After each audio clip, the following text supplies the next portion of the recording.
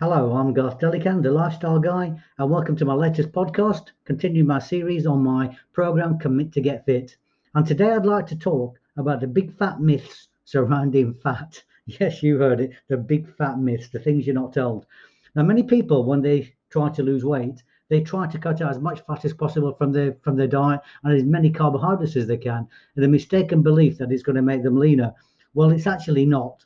Fat is so essential to actually having a healthy body and a healthy mind that you cannot cut it out. In fact, if you try to cut fat out of your diet completely, physiologically and psychologically, you're sending out a message to your brain to actually hold on to your fat stores that you've already got because your body's not going to get any fat. So it's holding on to the most precious commodity of fuel that it has in its body, the densest commodity of fuel. So if you actually eat fat on a regular basis, if you have 20 to 25% of fat in your daily intake, which is what you should have, you're actually telling your body physiologically and your psychological mind that you're taking in enough fat so your body doesn't have to hold on to your fat stores.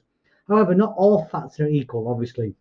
So you've got to avoid the saturated fats. And by saturated fats, I'm talking about fats which are solid at room temperature. So, the skin on chicken, the fat that you see around meat, you need to trim off as much of that meat as you can, as much of that fat that you can.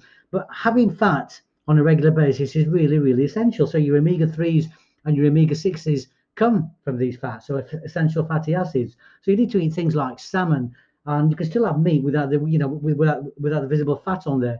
Things like eggs and cheese and things like that. Just have them in moderation, but make sure that you're getting about 25 to 30% of your fat in your diet, because if you don't, like I said, you're actually going to hold on to your fat. The other fats to watch out for are what are called trans fatty acids, and these are really, really dangerous fats you've got to watch out for. So watch out for any products that hold trans fatty acids, because they can really increase the risk of coronary heart disease by approximately 25 to 30%.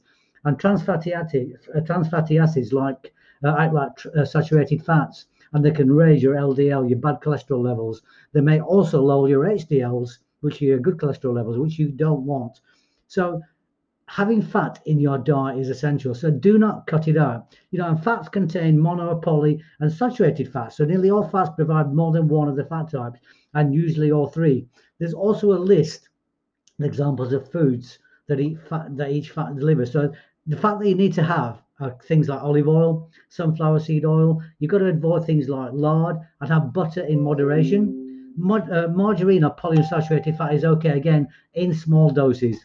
Low fat spread, cheddar cheese, cottage cheese, all kind of yogurt is quite good. Double cream is all right in small doses. Single cream, whole milk, I'd always advise having. But just avoid the saturated fats. Just avoid the solid fats, because they're really just not going to do anything for you at all. So before I go, I want to give you some homework. And that homework consists of, what I want you to do is go to your cupboard and study the fats around your kitchen, the cooking oils, the margarines, the spreads, and try to work out which groups of fats they are from and how much of each fat they have. Write down some examples, and if you want to, drop some comments on my podcast or send me a message, and I'll do my best to reply them. In finishing, I'd like to give a big thank you to Anul of the FeedSpot, who gave me a #1 ranking of the best obesity podcast, which I'm really grateful for. And I'll also do a link to his FeedSpot, his blog, in my uh, commentary below. So watch out for that. And until next time, see you then.